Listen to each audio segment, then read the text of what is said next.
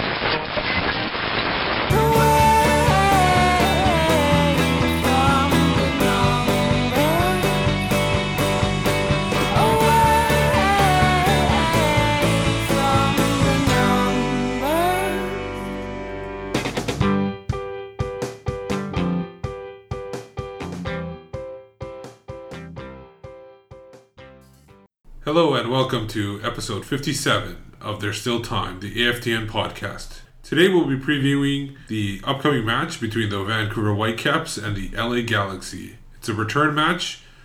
Obviously the first one, the Whitecaps lost 1-0 in LA, and this one will obviously be in BC Place of this upcoming Saturday. My name is Steve Pander. I'm joined today by Aaron Campbell. It's nice to be back.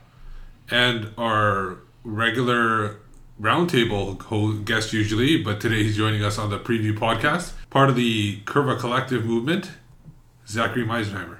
It's good to be here, Steve. So guys, obviously you got the LA game coming up. We're going to be talking about the LA game in a bit. First of all, a few news and notes we should go over. Since the last time we did a preview podcast, unfortunately we missed out on the first LA game, but they've lost twice now, the Vancouver Whitecaps. Colorado, not going to worry too much about that because that's history. But LA, 1-0 loss on the road. What is one thing that you guys took out of that game, Aaron? What I took out of that game was they played well defensively for 80 of the 90 minutes, but at half they couldn't get their stuff together quick enough. And they kind of just fell apart for a couple minutes, and it's over that quick against LA. So this game, they just need to make sure they're playing proper defensive positions, marking properly, and they should have a good game. Zach? I think what I took away from watching the LA away game was you could see, I think, how Robbo wants us to play more on the road a little bit. There was a little bit more purpose. As Aaron said, there was a momentary lapse that cost us the game, but I think overall the performance was a lot more encouraging, even though we didn't get the result. I think the performance was more encouraging than, for example, the Chivas match or the New England match. It felt more like the team was having a go, and there was a little bit more offensive intentionality in our play and in our build-up, and it was encouraging. Yeah, I agree with you there. They did play a little bit higher tempo. It was much better road performance, or exactly what they've been talking about. It was better than what they did in Chivas before, and in New England. It seemed like they had some purpose there with their possession. The fact that they were able to shut down, for the most part, that middle of the park where LA usually likes to play. They don't like playing out wide that much, and I think that was pretty effective. We'll talk about more. We don't want to go too far because we're going to be talking about the upcoming game anyways. One side note, earlier this week we had a little get-together at EA Sports where the Whitecaps players got their head scanned, but there was a match involved as well, and it was basically some players brought together by EA Sports. There was seemingly some ringers in there, we don't know. Luca Bellissimo, former Whitecap, Alex Morello. He was played for the PDL, but he also played in Belgium as well. They were on the EA team. The Whitecaps had a PDL team, but there was also a lot of residency kids in there because they just couldn't get everybody together. The game ended up 4-2. Michael spoke to the winning coach, who happened to be Jordan Harvey. So this is what Jordan Harvey had to say. So Jordan, winning coach in the game, how does it feel? Feels great. You know, it was written in the stars all along. We had this in our heads that we were going to come out here, play hard. We had the ref on our side, fortunately, and we got some early goals and held on. So it was a good performance. What did you tell your team before the game? They kind of told me the lineup. They told me how we were going to sub. Smart group of guys. They took it upon themselves to be prepared for the game. True professionals. And no, it was a lot of fun. We got out here and it was just all about having fun. And as you can see, there's a lot of talented guys in that group. Have you ever seen a referee move as slow since that guy that had the first game of the season? You know what? I didn't move outside of that circle right there. I think that was the plan. But I did let the game flow. You did? Yeah. And you need to I'll take a lot of credit for that. And is there a coaching career coming up now for you? Coaching or reffing? I'm not sure. Two different avenues. I'd go with coaching. You'd go with coaching? Yeah. You don't have to run about as much. And you're undefeated. I don't know, like you just said, I didn't run about as much anyway, so... you quit while you're ahead, 100% record. You know what, that's not a bad idea, but I think I'll be doing some more coaching in the future. But, I don't know, did you see my assistant? Assistant coach, Stephen, yeah. He held down the bench, kept it in control. Just make sure I'm on the ref's case, that's about it. Couldn't have done it without my staff, couldn't. That's great. Cheers, John. Yeah, thanks. Guys. See you. So that was Jordan Harvey talking to Michael about his win. Of course, we should also mention that he was not only the head coach of the winning team, but he was also the referee. So obviously some shadiness going on there as well. Now going back to the Whitecaps game, before we're going to jump into the Whitecaps themselves, Michael had a chance during training this week to talk to Martin Pert. It's his first time going to LA to face the Galaxy, and obviously with a quick return, they have a lot to look at going there. So here's Michael with Martin Pert. Well, going forward, they're always dangerous because they can hurt you from a lot of different ways. They got great playmakers in the midfield, and they got two of the best forwards in the league, so they can always hurt you there. So again, it's about competing with those guys. It's about getting up against them and not allowing them to play. You give good players time to play and they'll hurt you. So I think it's about continuing that, and I think it's just about making sure that we put our own stamp on the game now that we're back home at BC Place. Does that show you the danger of LA though, Jay? I mean, you guys basically let Robbie Keane get open once and it was in the net. Is that? Well, yeah, and that's the difference. That was the difference between them and us. You look at those are the world-class players and the type of performances that they can have. So, again, you talk about the young guys, and they can look to great performances like that and say, you know what, next time I get my one chance, I'm going to put it in for my team. And this is the type of mentality we need to have moving forward. LA Galaxy this weekend. It's the second of the two matches. Coming to MLS, it's the first time you've watched them live in the game at the weekend. What have you seen from the first game that you think that the team can take in to make some improvements for the second game? Well, we want to continue to build. Here we've only been in the job, 10 weeks or so, and there's a great article of Brendan Rodgers on the BBC website saying that here to start with possession and pressing, and it takes a while for players to learn to grasp this the mentality, because we want to really press, and we also want to have the courage to get on the ball at every opportunity. So we'll keep to build on those themes and carry on the building blocks we've put in place already. I mean, the start has been good. We've learnt, the players have really grasped it, so we just need to continue to build that. It's baby steps. And what does the team need to do to stop someone like Robbie Keane? Well, I think we did pretty well. If anyone who watched the game, and I know Robbie scored, and it was an incredible bit of movement and a good ball in, and his finish was different class. So certainly we have to carry on doing what we did, but concentrate that little bit more, because he only needs a second, and he's got the quality to score against us. So we need to concentrate. His heart is a little bit more, and that was just after the interval. So we probably had a little bit of lapse in concentration, and he was able to seize on that. So that was Martin Pert of the Vancouver Whitecaps talking to Michael about the upcoming match versus the Galaxy. We're joined now by somebody who covers the Galaxy very closely, the play-by-play man, Joe Tutino, Time Warner Cable Sportsnet. Joe, welcome to the show. Hey, thanks for having me. So, the Galaxy themselves, they haven't played too many games. They've lost, a draw, and recently a couple wins. Do the lack of games at the beginning help them kind of get the chemistry right before they start playing more games, or do you think it's going to be a hurt in the long term because of the fact that they're a veteran team and they're going to have to play a lot of games and catch up? Well, I think not necessarily because they're a veteran team. I think what happens is that when you miss out as many games as the Galaxy had, one bye week is one thing, but when you have 2 bye weeks in the first month of the season and you played 2-3 games, and everybody else has played 4 and 5 games, that puts you behind the 8 ball in terms of chemistry on the field in 90-minute games. I mean, you can train as much as you like, but the games are the most important things in terms of trying to get game fit or 90-minute fit. Add that to the fact that they had early injuries and they're still getting through those, and I think that's what the difficult part of the situation is just the sum of everything that's happened to the team. The injuries defensively, the fact that they haven't had a chance to play some games, put those all together, and I think that allows for other teams to have somewhat of an advantage early in the season.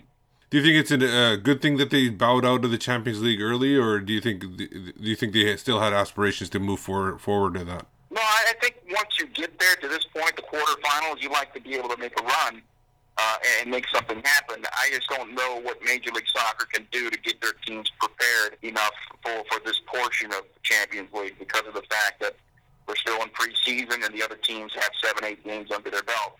At some point, you're going to have to figure it out. At some point, maybe these teams that are in this portion of the tournament are able to expand their rosters or they're able to go on a tour somewhere in order to get themselves ready to go. And of course, the rest of the league would say, well, that's not fair to them because these teams are ready to go and ours haven't had a chance to really get ready for the season. So it's quite a problem, I think, for Major League Soccer, and I think we're going to continue to deal with this type of result for the league until the league decides that they really want to spend some real money and be on par with the teams in Mexico and maybe some of the teams in Europe.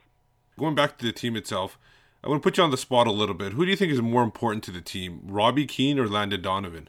That's a good question. I think Robbie Keane has turned out to be the leader of the LA Galaxy. Whether he has the captain's armband on or not, he's the captain of this team. That's just his personality. And I think ultimately, at this portion of the two players' careers, I would say Robbie Keane. Landon Donovan and you also got Omar Gonzalez. They're going to be gone for a significant portion because of the World Cup. Do the Galaxy have the depth to withstand that over a long period of time? Because obviously there might be injuries during that time too, so there'll be other issues as well. Do you think they have the depth to withstand missing Donovan and Gonzalez for long portions? Well, I think that's what the offseason was about, and bringing Stefan Ishizaki and bringing in Rob Friend and Samuel from the forward standpoint. Not only do they want to get more experience up top to have guys who can play along with Robbie Keane and Landon Donovan when everybody's together, but also when Landon is gone with the United States national team, not to have a huge drop-off in the goal-scoring department. Defensively, I think that's going to be where we're all going to find out, because not having Omar Gonzalez there, that means you're taking a couple of steps down in the player that's going to replace him as the center back. Alongside, is it Leonardo? Is it AJ De La Garza? Is it the rookie Kyle Venter? Is it Kofi Opare? There are a lot of center backs in the Galaxy.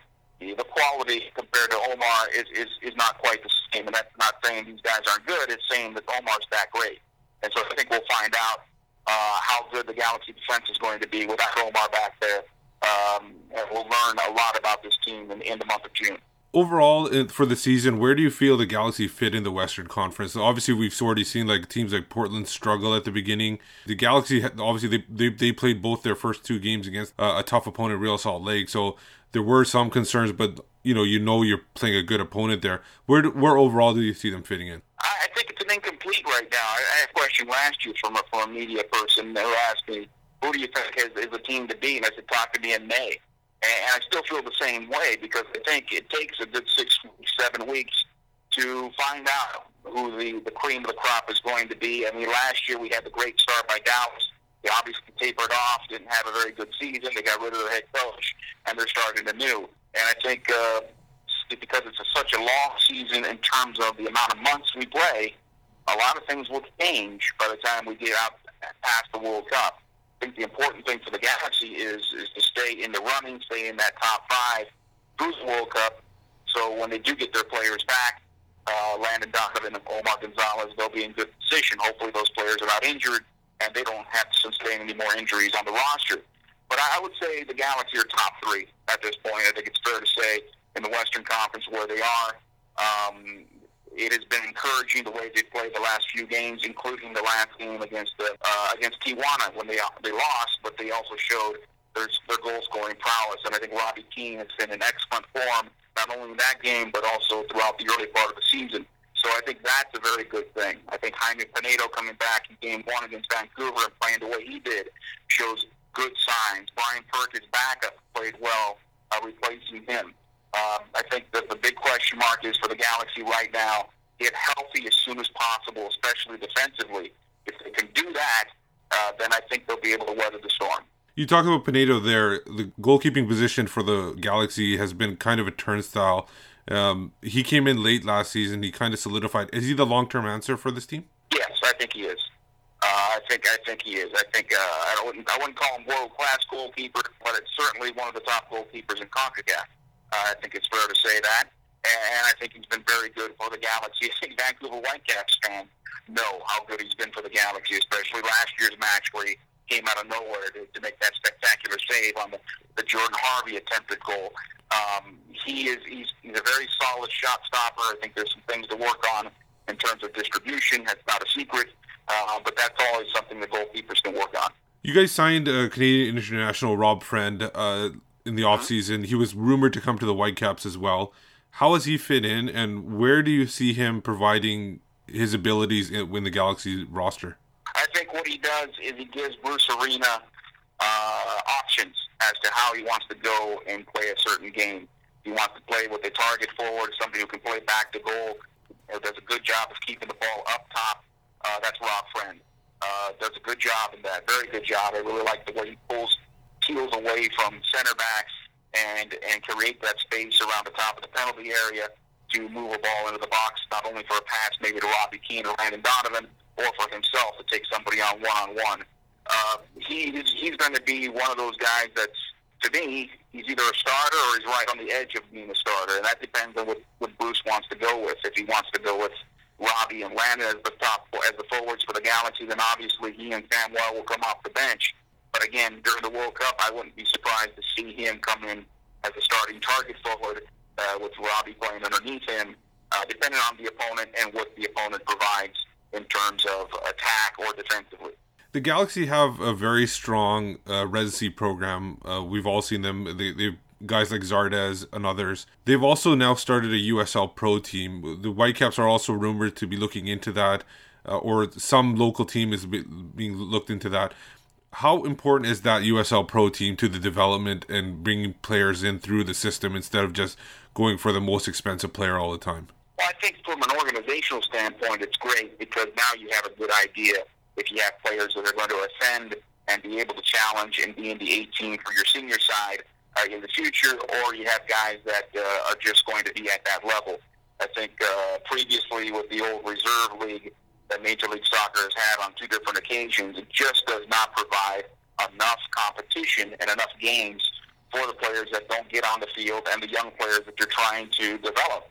The USL team for the Galaxy, that's what it is providing for LA. I know that a lot of people want to see wins and losses, and the USL team suffered a loss here against Sacramento this last weekend, but I think ultimately what's great for this Galaxy side is the fact that you see guys like Jack McBean, guys that won't get a chance normally to be in the 18 or on the field for the Galaxy, to get real games against real competition and guys that are fighting to get up to Major League Soccer. And I think ultimately that's going to be a huge benefit for this league, that they finally have a real farm system.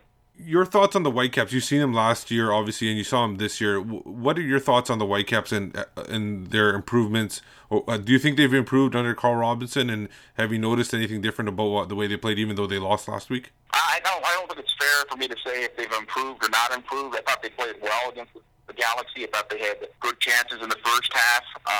That, again, Jaime Pinedo was true to those tasks and came up big for LA. I think they're dangerous over the top, especially with the speed that they have in Maddox and Mane. That was impressive. The other thing that was impressive to me and Kobe Jones in the broadcast was the play of the two central midfielders, Gershon Kofi and Russell Tybert.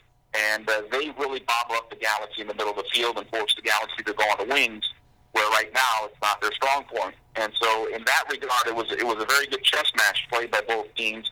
Galaxy were able to score, Vancouver wasn't, and the Galaxy were able to get the 3 points on the day. I think that's going to be a huge thing to look at this weekend because the track changes. You go from a real surface to an artificial surface, and it gets much faster. And with the type of speed that Vancouver has, and those two players that I mentioned earlier, that could provide more difficulties for the Galaxy, and I'm sure they'll probably adjust to that going forward.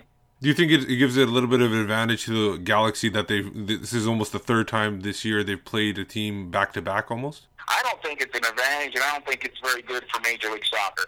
I think because we have a long season here, there's no reason to do back-to-back. Everybody has their own facilities, but for whatever reason, the Galaxy have at least 3 of these.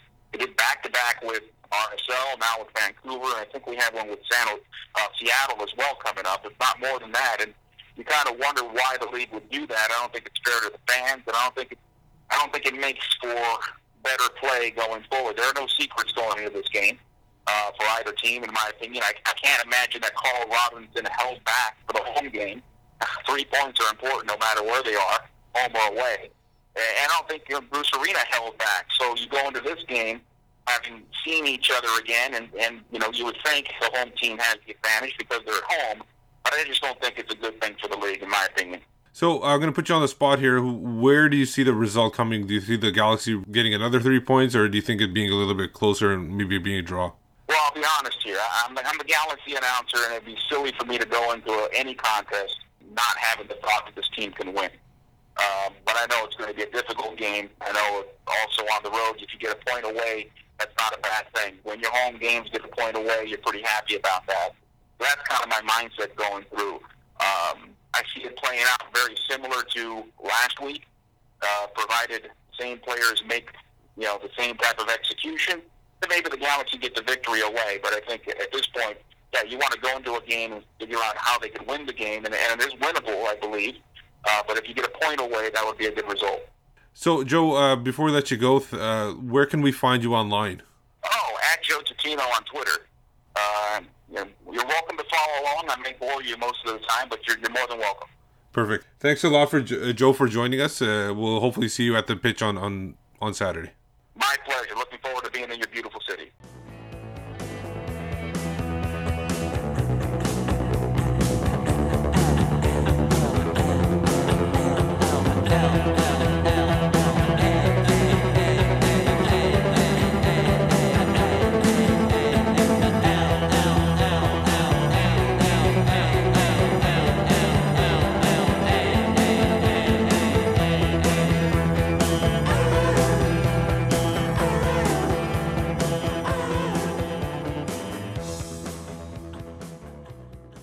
So that was Joe Tutino, the play-by-play man for the LA Galaxy, joining us. Thank you once again to him.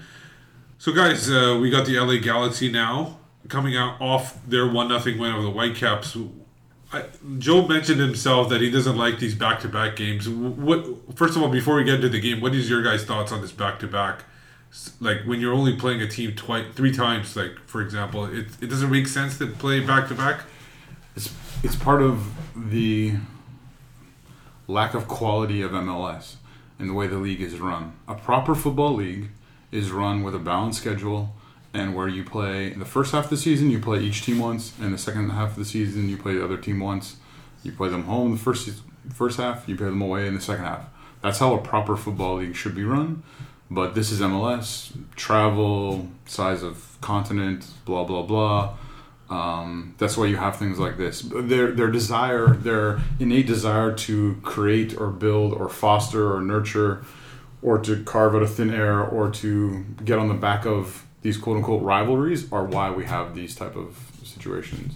Yeah, some people say out there that, I'm not going to mention who, but I can't remember who, but I've heard people say, love to get these rivalries. I love to see Seattle play 2 times and BC plays. Personally, I don't want to see them play 2 times. I can't stand ECS, so why do I want to see them 2 times a year?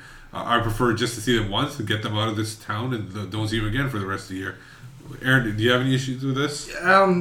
I don't mind back-to-backs when the first game is really good, but if you look at the Galaxy first 2 games, Real Salt Lake, 4th, 5th game, Vancouver, that's what I don't like. They've only played 3 teams in the first 5 games, And Chivas was an away game, but it's a home game for him. So I don't like it unless first game's really good. Like last week was a good game. It was exciting. You know, it's an away game for a Whitecaps fan where you enjoyed watching the game on the road. So I'm excited to see what will happen this week. But if that first game's a stinker, nobody likes it. You know, if they lose badly, the second game, there's no movement behind it. You know, the fans aren't excited to see, you know, a Whitecaps team that lost 4-0.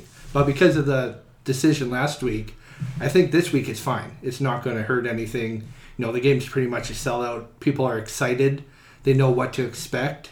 I don't mind it this week, but moving forward, it really shouldn't be done. My only concern with it, my biggest concern with it would be that, like, LA won their match last week. Now all of a sudden, they'll be happy with a draw, and they're going to play way back. They're not going to open it up because they're thinking 4 points out of 2 games against a Western Conference opponent is a good thing. I know you're shaking your head there. Obviously, nobody can see that on the radio, but listen to what my concern is that they basically think that they got their 1 win out of 2 games. They're not going to let they might, and playing on turf too. They've seen there's no secrets anymore between the 2 teams, and they'll be able to shut down the Whitecaps. I don't think Bruce Arena or the LA Galaxy play for a draw on the road. So that's where I think part of your thinking is faulty in terms of they'd settle for a draw. I don't think they do. Because of who they are, because of the culture in their club. So I understand what you're saying, but I don't think that enters their way of thinking. Well, okay, so let's get to the game itself. Obviously, the guy that's going to make the biggest headlines into coming into the lineup is Matias Laba. While they didn't miss him as much defensively, I think they probably missed him a little bit going forward and making those passes going forward and keeping the possession. And also, because he was not in the lineup, they had to switch to a 4-2-3-1, which seems like a lineup that they're not really successful in getting goals in. Yeah, I think Russell was great filling in for Laba last game. He was my man of the match on my Caps countdown. I think he was man of the match on the Whitecaps website. Moving forward, I'd take Laba over Tybert in that position, game by game. But just filling in, Russell did a great job. This game, Kofi, he wasn't the best last game. You don't know if Rio Coker's coming back in to play next to Laba or if they're even moving to a diamond this week to get out of the 4-2-3-1. But yeah, Laba's going to be nice to have back. He's going to be great controlling the middle of the field. I think Matias Laba has played well for us in what he's played so far, other than obviously the, we'll call it a mental error, the mental lapse. I've heard is he going to be back? Is he not going to be back? But looking on Steve's face, what, he's going to be back? Who? Laba. You think he's Laba's going to be in the lineup? Okay. I don't have to be at training in order to tell you that Laba's going to be at. Well, no, I heard one person say they weren't totally sure this. I don't see how they can't put him in the lineup. I know it's a mental lapse, but that's not like a Jude Marcus Davidson situation where you headbutt somebody or something like that. True. I think he'll be there. Yeah, the question is, who are they going to go 4-2-3-1? Who's going to be next to him? Is it going to be Gersh? Is it going to be Russell, because he did such a great job with Gersh away to LA, and offers things going forward and energy and whatever. So I think he'll be there. But I think Laba's played better when he's the sole shield in front of the back line. When he partners up with somebody, I think he gets lost a little bit. The other person maybe takes a little bit of what he wants to do from the preseason games. From the preseason games, also the first couple of games too. Not the New York game, but the games on the road against Chivas and everything. He seemed a little bit lost when he was partnered up with somebody. When they went to the 4-4-2, I thought he played pretty effective. Even against Colorado, I think he was very well. He played really well there in those games. Yeah, I think those away games though. I think it's kind of hard because he was playing next to someone, or is that like the overall poor performance of the entire, generally the entire side on those days? I think Matias Laba is the kind of person, though, you're right, can play as a single shield in front of your back four. In those games, though, he was playing next to Rio Coker, and Rio Coker hasn't been 100%. Like, you've seen it this year. He's not in shape. So maybe Laba's overplaying himself to make up for what Nigel can't do on the pitch. Before the injury, he wasn't playing that well. His fitness wasn't up to par. We've seen that all preseason. So maybe Laba was overplaying himself to try and cover for Nigel So moving into the 4-4-2, he doesn't have that worry. What's Nigel doing? Do I have to cover for him? He can focus on his own game. He can focus moving forward. And there's not that liability for him in the middle of the pitch. It's just him. He knows what job he has to do, and he knows how to do it.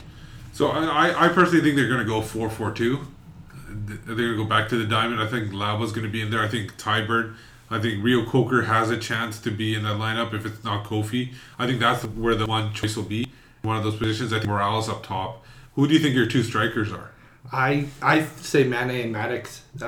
They played well off each other last week. They didn't score, but Mane coming in as a starter, he played really well.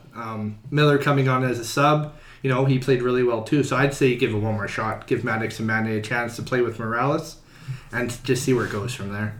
The pace that we had in the last match was really encouraging and did expose some things, I think, in LA's backline. You could see the opportunities to play the ball over the top, and you could see that the pace was causing them problems. I mean, when you looked at the lineup right away, and you're like, okay, Kekuta Mane is lined up on the field against Dan Gargan. Like I don't think I've been that excited since like MLS first kick against Toronto when our good friend Davide Cimento was lined up against our good friend Adrian Khan, and it was a bit of a mismatch. But I think at home, I think without Kenny Miller on the pitch, we're lacking his vision. I think but also tactically. And work rate wise, as long as he, especially centrally, if he's central, either as the furthest forward striker or the withdrawn striker or the middle of the three in a 4-2-3-1 or whatever, he just brings so many intangibles into the game that it's but then there's the question, okay, do you put Pedro out wide and all that kind of stuff, and get into bigger questions about that. I think Darren needs to play. I think Darren needs to keep playing. I think he's done enough to keep playing, but I think I would go. If it's between, if you're talking about Darren plus one, I would probably start with Miller and go from there. And if Kakuta's not in one of the other spots, then he's obviously one of the first to come off the bench. I kind of think that if it doesn't come to the point where it doesn't affect Darren Maddox's mental makeup, if he sits on the bench for one game, I like to see Miller and Mane see what they can do and playing off each other. Mane had one of his best games playing with a veteran guy like Camilo, and Kenny Miller, while not the same bits, but he can know when to make those runs and know when to make a pass and everything like that into Mane. I think you play well off each other. I don't disagree with you. I think when you're talking about your the thing you prefaced that with saying like, if it won't hurt Darren, that's the big thing. If it won't hurt his morale, and here's the thing, I think it would, because I don't think, as lots of people have been talking about it, said I don't think he's done anything that makes him worthy of being dropped. Well, actually, if you talk to Carl Robinson, he'll say he will not be dropping players. He will be resting players. He will be rotating squad. He doesn't talk in that language in terms of dropping players. Yeah. But I don't think Darren's in a place where he needs a rest or he needs to be part of squad rotation because he has been contributing so much. So, looking back at the game itself, what do you guys think is the main key that the Whitecaps need to stop? I think they did a good job of controlling the middle part of it, not letting Keenan down of it, except for that one hiccup to make too many runs into the box and everything. But they forced them out wide quite a bit. Is that what the key is? And just do a better job of not letting their guard down at all? My key to the game is Whitecaps keeping possession. Last week, Galaxy had the ball way too much. When the Galaxy were passing it back and forth, there wasn't anybody trying to get the ball back. I think they outpassed them by over 220 passes through the game. Like, it was a ridiculous number. So this game, I think the Whitecaps have to control the ball. I know they're not a controlled team, they're an attack team, but the more you keep the ball away from the Galaxy, the better it is for you moving forward. Zach? Yeah, I think that's a given in any game, right? Yeah, you want to have possession. I think also what you're saying is true, Steve. I think LA is not always they have great middle play, and they have this flowing, fluid kind of six, the midfield and the strikers where they interchanging or whatever. And I think you just have to manage that, and so you always have to be you always have to be on. You can't take any. There can't be any lapses in our concentration. And I think as long as we do that, we'll be okay. So if part of that is keeping the ball or trying to push them out wide to keep them wide, sure, that's probably part of it. I think just our own communication to make sure that we're always, picking people up, and especially on the counter. I think coming away from home, I think LA is incredible on the counter. I think as much as I don't like him as a player, I think he's a quality player. Landon Donovan is incredible on the counterattack. His transition game is. Because of his pace and stuff, he's killer on the counterattack.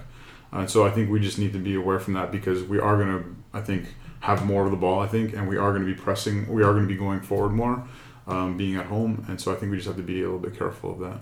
Yeah, I think that's where Labo will play a definite part in the counterattack, intercepting those passes across the middle. And to your point about Donovan and guys like Keane, and it's amazing to see how they can bring in so many high-priced players.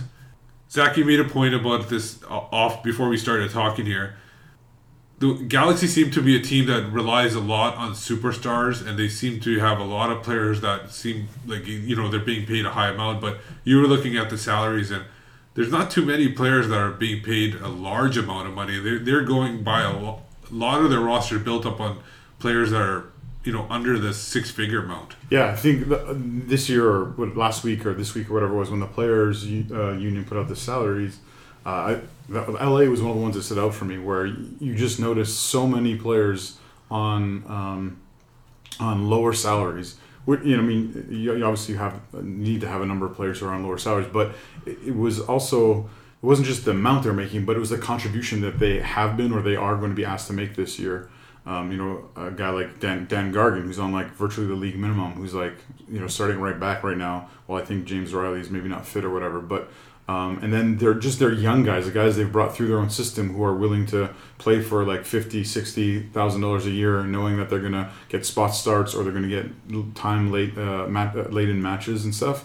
But are still asking to make a contribution. It's just interesting to see how many of them are so low. And I think as Aaron was saying, there's only 10 players in the entire roster over 100,000 or whatever. Yeah. But you said Bryce would be, what is it, 9th or 10th or 9th on the team in salary. Bryce Alderson would be 9th in salary if he was on the Galaxy. Bryce hasn't seen a minute yet. Yeah, so it's crazy. So it's really interesting just the way that they've gone about crafting their roster together. Which of course we don't know how much allocation money they're getting and all that kind of stuff to make that all work. But if you look at it, their Champions League, that you get a ton of allocation there too. So that does make a big difference there.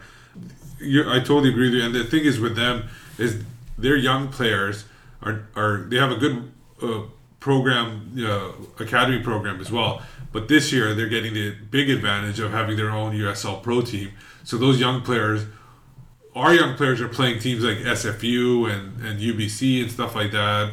And their young players are playing against other professional teams. Yeah, in USL Pro. That's one thing that I really would have hoped that we as a club would have done. Was that we would have been one of those clubs to have Whitecaps 2 before other teams. But hopefully we can learn from what LA is doing and see if it works and see what maybe ways to improve on it. And hopefully one day soon we have a Whitecaps 2 in hopefully in the Lower Mainland. So those are what we thought about the game. Now it's time for your favorite portion of the preview show. It's the return of Predict-a-Pooch. And of course there will be a Scot involved in there too. He's Michael McCall, and he's got his 3 takes on the game in trio time. Trio! Too loud. Trio! I said that was too loud. I want a trio and I want one now. Yeah, well, we all do, man, but listen. Not one, not two, but 3 things in it. Listen, could you just cool it? Not one, not two. No 3 things are quite as good together as a trio. So with the Whitecaps heading back to BC Place on Saturday to take on the LA Galaxy for the second week running, here are my trio of things to watch and keys to the game. Now for me, the first one is obviously very obvious. It's blatantly obvious. The Whitecaps have to take their chances. Now that I know goes without saying, but they haven't been doing that in recent games. They have been creating chances. And against a team like LA, you're not going to get lots. And when they do come along, you have to take them. Last week, Matix Mane didn't get the chances that were presented to them, cost the Whitecaps dearly. Now, secondly for me, I think it's really important that the Whitecaps control the middle of the field. It's been discussed elsewhere in the podcast, but they have to control the middle of the park, force LA to start playing out wide where they've got weaker players, and the Whitecaps are going to kind of hopefully deal with any attacks coming up the wings through Beitashour and Harvey. So if they can control the middle of the park, that's going to be one of the keys for them getting something from this match. And my final key point to the game, key player to watch, Robbie Keane. And again, kind of goes a little bit without saying, the Whitecaps just have to really, really keep a close eye on Keane. For me, what they need to do is get someone like Laba going in hard and early on him. Give him a little bit of a knock, give him a little bit of an injury, give him something to think about that he knows when he's coming forward that he's going to get a bit of attention. Obviously it has to be tried to be done in a way where he's not going to pick up a booking, but a little kick to the back of the shins, a little elbow here, a little bit of hard tackling, just leaving your foot in a little bit extra. That's what someone like Laba or Kofi, if he's playing, but some Whitecap needs to do that. Give Robbie Keane a start early on and just make him know that he is on enemy territory. He hates the pitch, so just make it a really uncomfortable afternoon for the Irishman. All that said, my prediction is it's going to be a draw.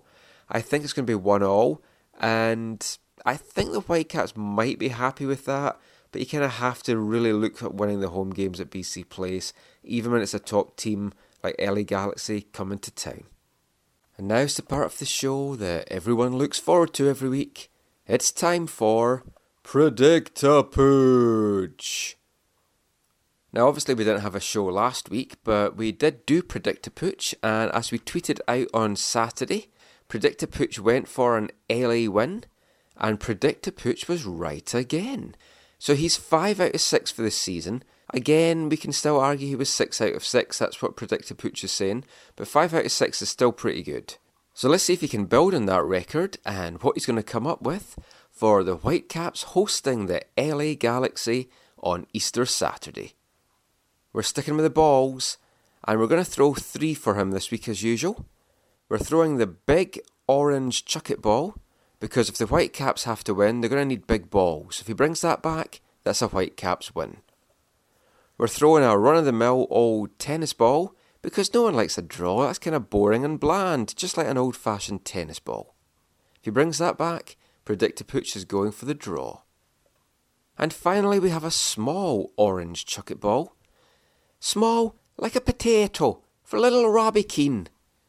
So let's throw that, and if he brings the little ball back, then he's going for Leprechaun Robbie and a LA Galaxy win. So are you ready, Predict-A-Pooch?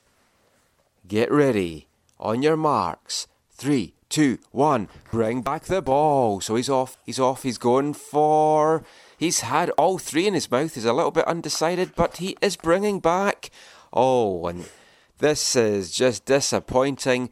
Predict-A-Pooch is going for another LA Galaxy win. He's brought back the small chuck it ball. LA Galaxy win. Predict-A-Pooch has spoken. Let's see if he's right again. So until next time, goodbye from me, and goodbye from Predict-A-Pooch. Trio! Too loud. Trio! I said that was too loud. I want a trio and I want one now. So that was Trio Time with Michael McCall and Predict-A-Pooch. And Predict-A-Pooch obviously trying to extend his hot streak, predicting a Whitecaps loss. So guys, before we get into our own predictions, we're going to try to do a new segment where we kind of somewhat preview, half-heartedly, whatever you want to, without research, a game that interests us in the MLS somewhere. This week it's going to be RSL in Portland. Our Cascadian brethren, they are not doing very well this year so far. What are you talking about? They're not doing well. They haven't won a game yet. But they don't win yet. They tie games, so they're doing quite well. Well, in the matter of winning games in the standings, they're not doing well this year. What is their issues? You've seen them in the preseason and in some of their games probably.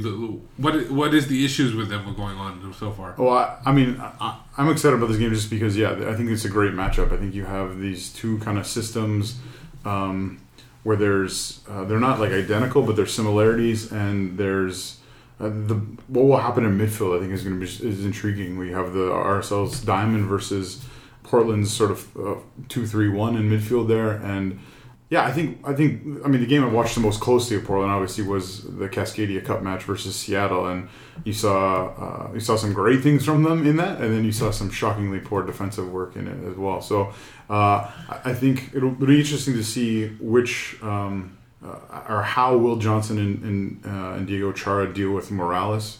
And what's going to happen over there, and also Beckerman more deep lying who will be kind of asked to kind of take care of him. Will Valeri be asked to maybe do more defensive work because he's not really known for what he does defensively. So I think that's interesting. And then you have on the coaches you have Caleb Porter who everyone loved last year, and this year people are saying maybe he's entering a sophomore slump because they haven't started very well, and then you have the gentleman whose name I forget who's taken over for Jason. Jeff Antilla or something like that? Yeah. We'll just go with Jeff Antilla for now.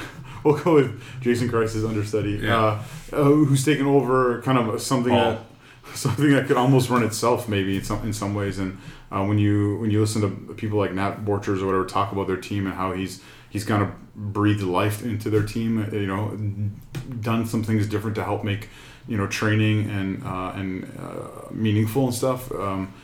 He's kind of carrying on a legacy there. So I think it's going to be an intriguing match to see what happens. I think Portland needs to get some results, and when I say results, I don't mean wins or draws. I mean wins. Yeah. They need to turn this around sooner rather than later. Otherwise, it could be I don't think they'd be too harsh on Caleb Porter that quickly. I think they're going to let. No, not in Portland. Yeah. I mean people around the thing. Well, in Portland, I think they still love him. In the offseason, I was looking at the team and the way they were making changes and everything. I wasn't too impressed by these players. Like a lot of these players they brought in, yes, they were Uruguayans and everything like that, but they hadn't played anywhere special or anything like that. So it was very surprising to me that people had them up so high. I had them at like third or fourth in the conference, but not that high at all. Well, ultimately, I think as our good friend Slimo will tell you, last year a huge part of last year for them was Donovan Ricketts having like an absolutely incredible season, right? Yeah. And so he's been suspended for 2 games. I know 2 exactly. of the games. And they had Michael's favorite Amazing Race Weber in net, and so so they've suffered from that a little bit. So I think things haven't really gone their way and stuff. And I think they'll bounce back. I think they're still like I think they're going to be like a playoff team or thereabouts. And I think this game against RSL is going to be like a quality match and like intense and because I think the players from Portland last year kind of want to prove a point as well. So let's get to the Whitecaps match against the Galaxy. Back to that. How do you see that game coming? Let's go prediction time now.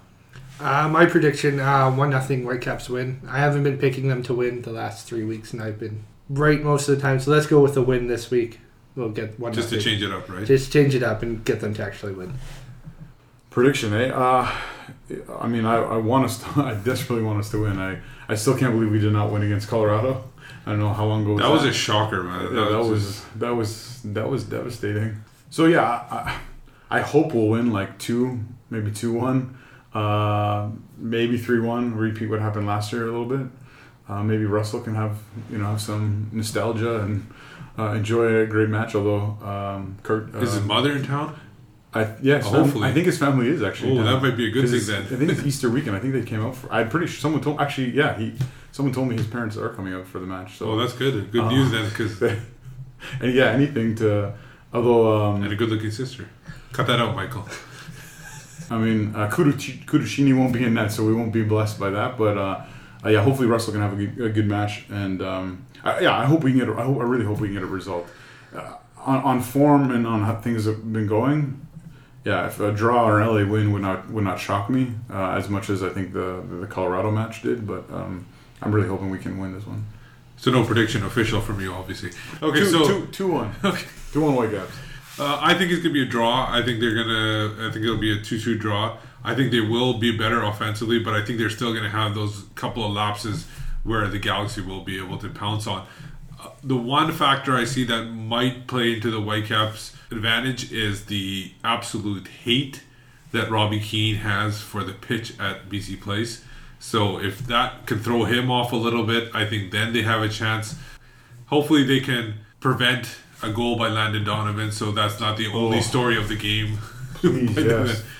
So those are our thoughts. Aaron, where can we find you online? You can find me at Twitter at AACAMP81, also writing for AFTN on Canadian Soccer News, and now covering the Whitecaps on Last Word on Sports. Zach. Zachary AM on Twitter, and Curva Collective is the movement on Twitter, and you can find us on Facebook as well. You can find me at Whitecaps Beat on Twitter, and obviously writing for AFTN at Canadian Soccer News.